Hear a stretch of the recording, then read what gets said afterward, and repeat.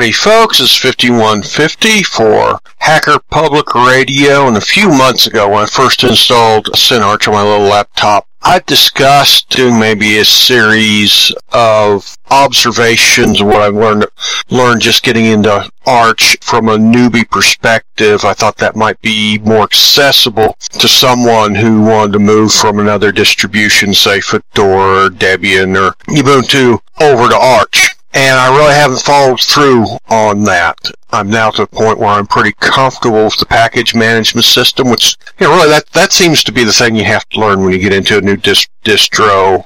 At least you're going to do it from the command line, so the pre-packaged graphical installer. It seems to me when you jump from one, family of Linux to another family of Linux, basically what you have to learn is the package management system. And I'm going to go back and do that, but I'm going to call this episode 1 of a series for HPR that I've decided to call So You've Just Installed Arch Linux, Now What? Arch Lessons from a Newbie. And I said this will be episode 1.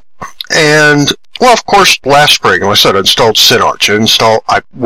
I started off this laptop, but I've relayed this before. I installed full Arch and got it running on from the command line. I mean, went through the whole Arch wiki, got a working install, and then when I booted back into the hard drive, my wired network connection, Ethernet card, which worked just fine through the installation, it didn't work. And I said, and I'd taken, I wouldn't say took 2 days. Well, I mean, it was part of several days with failed start attempts and whatnot. I mean, the actual last install when I installed everything only took a couple hours. But I'd spent a few days on the messing around on the project, and just that was kind of the last straw that I couldn't get right back into it. And so the machine sat for a while, and then about a month later, I decided, okay, let's start over again with CinArch, see how that goes. I've already talked about that. I don't know what I'm talking about again. But, okay, so, CinArch, and I had it working on the computer for, 6 months maybe? I guess it was, 4 months. And then, of course, the CinArch developers decided that Mint's release packages in Cinnamon were just getting too long in the tooth, and they need to move on to something else. And so CinArch began Antergos.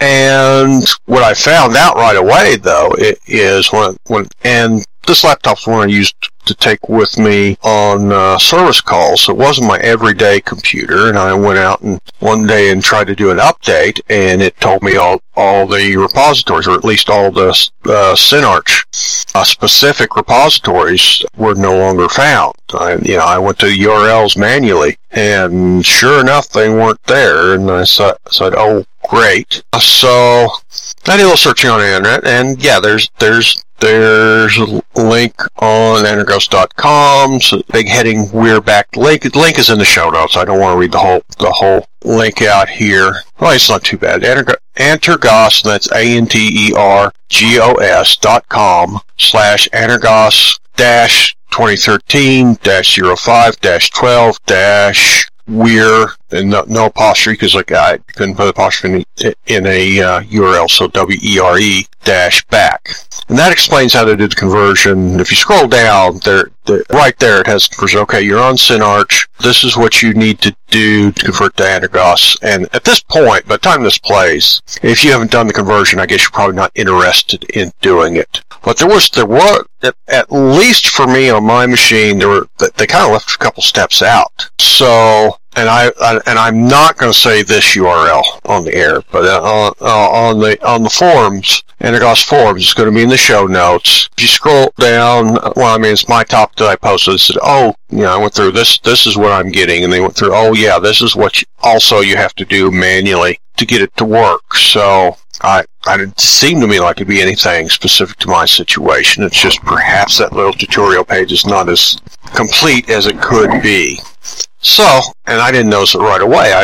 I went to install a package outside the repository, and I'd been used to using Yowert, yet another repository tool. I mean, you have to install it. I mean, Pacman's, of course, is the normal package manager for Arch. There are packages that are set up outside the normal repositories by users. It's sort of like using a PPA in Ubuntu, which I think everybody has probably done, and the proviso is, use at your own risk. So I'd use Yowert because it's a quick and easy way to do it. But, well, it is easy, but for some reason, after I made the conversion to Antergos and ran Yowert to try to get a package, it told me, well, command not found. That's what was installed in there. I mean, that still seems a little funny to me. I could understand that maybe I couldn't have updated or something after I changed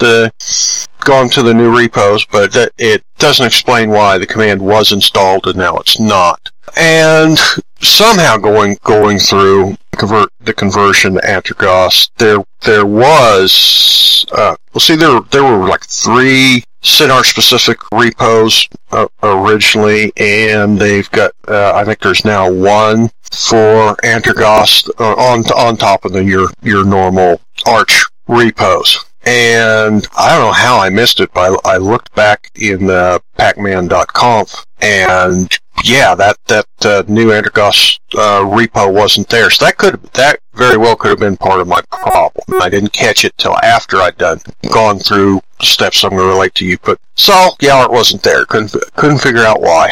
So and before in podcasts and on Outcast Planet, people have told me why talked about using Yowert. Well, I guess it's the first time I've also related that the problem I had with LightDM and Unity Greeter. I'd done a package installation of Yowert, rebooted, and suddenly I no longer had a login screen. And at length, I found I had to go in and make changes to Grub 2 so I could do a single user login and then go and install GDM, which fixed everything. And apparently it was a timing issue. I've told you guys this before. It was a timing issue that actually LightDM and Unity Greeter were, since I had an SSD, things were happening too fast for those programs to catch up and display the login screen. But I bid on Outcast Planet and said, well, I don't know what happened. All I did was install something through Yowert, and then suddenly next day I turned the machine on and I don't have a login screen. And at the time, some guys like Art V61 and Peter64 were saying, well, real men don't use Yowert. They do manual package installs from the AUR anyway. So I kind of thought that away. I thought that learning how to manually install packages from the AUR, I would wait, and that would be an exercise from when I would be a little more confident with Arch. So when this came up, Yowert's no longer there for some reason. I said, well, this is probably a perfect opportunity then to learn how to manually install packages. And I'm bringing to you, it turns out wasn't nearly as daunting a process as I thought it would be. So your first step may be to ensure that you really have to resort to the Arch user repositories that you are to install the app that you're looking for. So DocViewer, it was installed with my version of Arch, and I've been using it to access PDFs, but really I preferred Ocular that I found installed by default in other distros.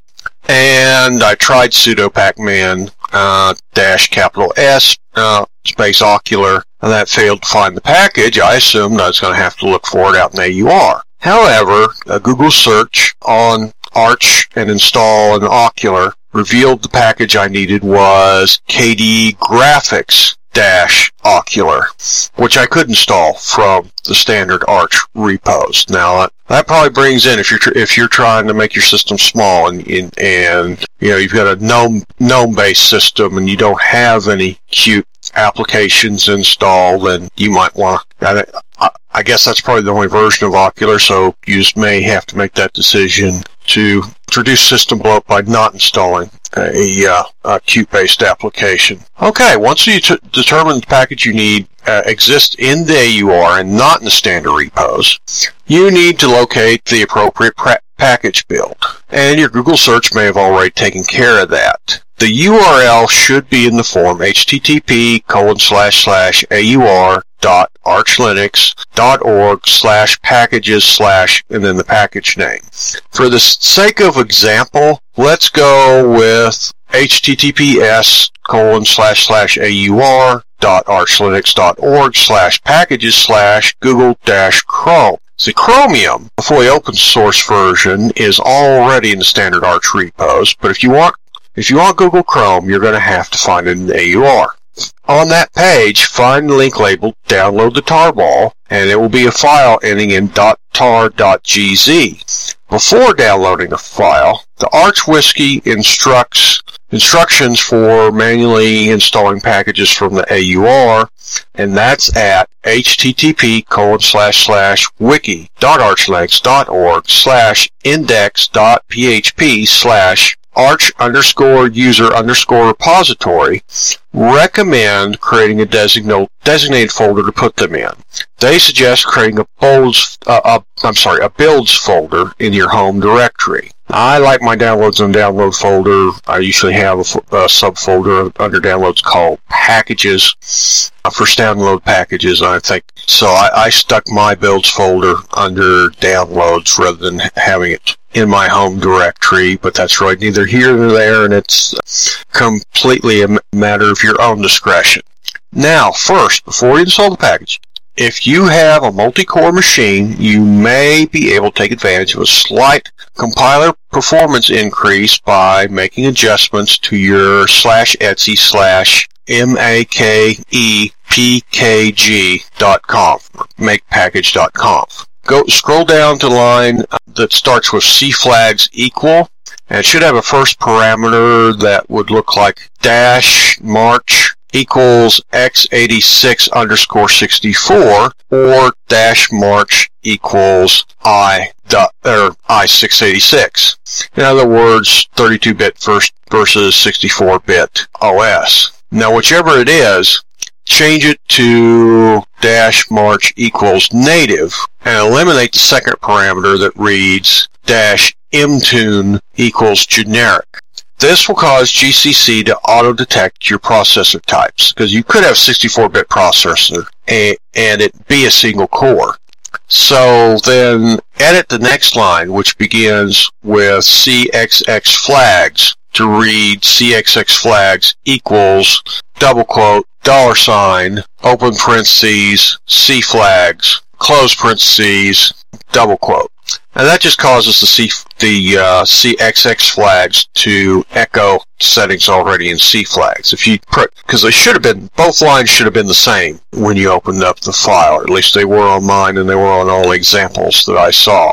Now the instructions for the part I've just gone over for changing your makepackage.conf, and you should look at those instructions instead of just blindly listening to what I'm telling you. But those are at http://wiki.archlinux.org/index.php/makepackage.conf, or makepkg.conf. Okay, before installing the first AUR package, you will have to install, and you may already have these packages installed on your system, base-devel, DEVEL. So in other words, sudo pacman space -S space base-devel. Okay, now look for that .tar.gz file you downloaded in your builds directory. I'm still going to use Google Chrome as an example, so the file you download will be google-chrome-tar-gz. Now unravel the tarball with tar space -xvzf space google-chrome.tar.gz. Now in your builds folder, you should have a new directory named google-chrome. Drop down in that folder from the command line. Now again, the Arch Wiki stresses, since user repos are not standard or not trusted as standard ones, it might be a good idea to open the pkg build file and look for malicious bash instructions. Do the same with the .install file. Once you're satisfied everything in there is legitimate, you can make the new package with make space -s. And the -S switch lets the compiler resolve any unmet dependencies by prompting you for your sudo password. Now you'll have a new tarball in the format of application name, -application version number, -package revision number, -architecture.pkg.tar.xz. And again, following our Google Chrome example, the file name resulting was Google-Chrome-2.0-0-1453. I'm sorry. Google-Chrome-270.10.453.110-186-86-86-86-86-86-tar.xz. And we can install that with Pacman's upgrade function, which is Pacman, of course, sudo Pacman, unless you're already logged in as root. Sudo Pacman space -U space Google-Chrome-27 blah blah blah, the file name. And this command will install the new package and create an RPM. That's all you have to do. That's manually installing a package from the Arch AUR. Okay, this is a second little Arch tip. Before running Arch, I didn't realize spell checking was centrally configured in Linux. I always assumed it was in each individual application, just like it is in Windows. But after installing Arch, I noticed autocorrect wasn't working anywhere. It was the highest priority, but at length I looked for a solution, and I found LibreOffice and most browsers rely on Hunspell for spell checking functions. That's Hunspell. Get it working, you just need to install Hunspell and the Hunspell library appropriate for your language. So in my case, was Pacman space -S space Hunspell space Hunspell-en. Okay, that's it for Arch tips this time. That's completely unrelated, but I wanted to do a little review on the Straight Talk service for track phone. So yeah, I've got the cheap prepaid track phone month to month. I go in Walmart and buy a card to prepaid recharge it for next month. And you know, I picked that. I wanted a smartphone phone. I went to Philly, and they had a couple, but the only one reliable service in my area was Straight Talk and Track Phone. Bought at Walmart, and for $35 a month, they advertise unlimited data, talk, and text. Now, the only drawback, which I didn't realize before I bought the phone, I guess I didn't look in the fine print, is that any form of tethering, whether it be wired or wireless, violates Straight Talk's terms of service.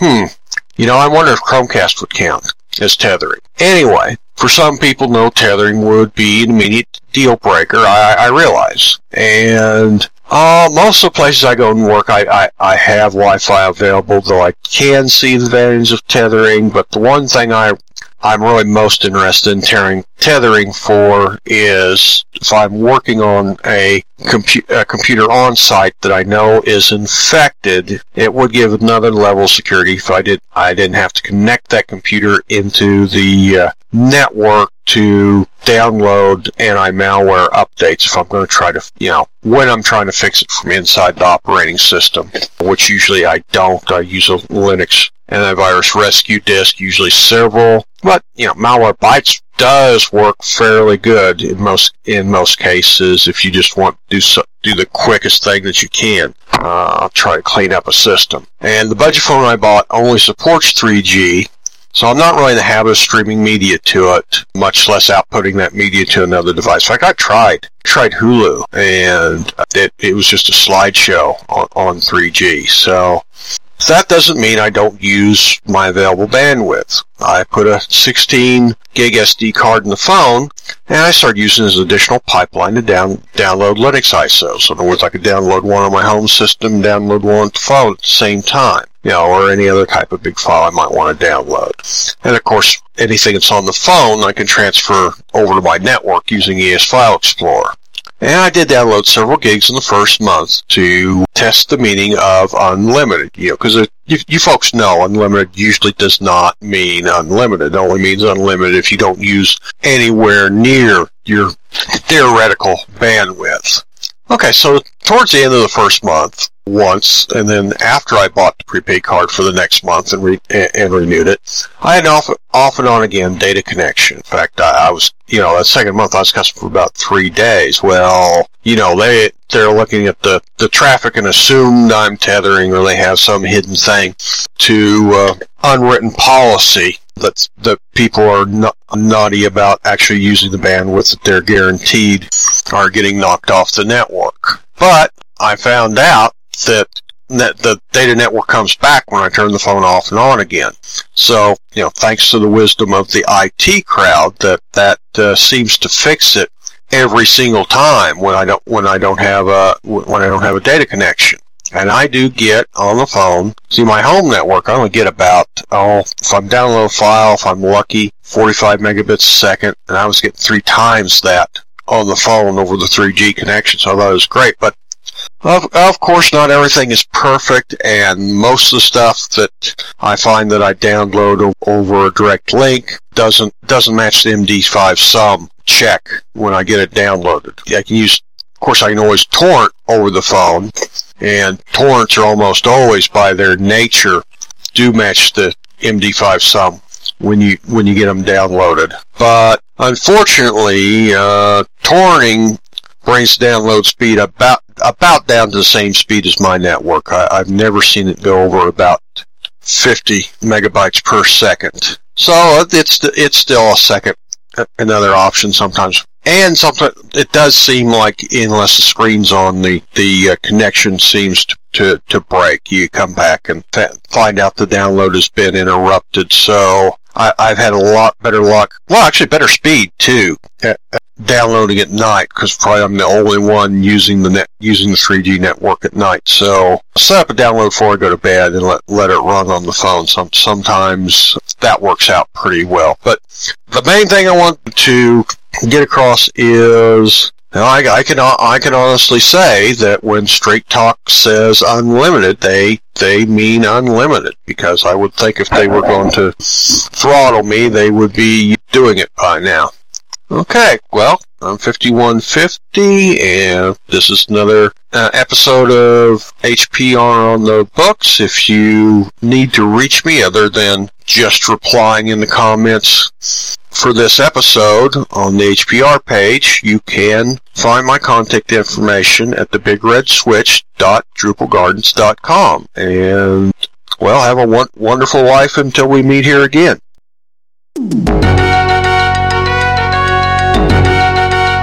You have been listening to Hacker Public Radio at hackerpublicradio.org. We are a community podcast network that releases shows every weekday, Monday through Friday. Today's show, like all our shows, was contributed by a HPR listener like yourself. If you ever considered recording a podcast, then visit our website to find out how easy it really is. Hacker Public Radio was founded by the Digital Dog Pound and the Infonomicon Computer Club. HPR is funded by the Binary Revolution at binrev.com. All BinRev projects are proudly sponsored by Lunar Pages. From shared hosting to custom private clouds, go to lunarpages.com for all your hosting needs. Unless otherwise stated, today's show is released under a Creative Commons Attribution Share Alike 3.0 license.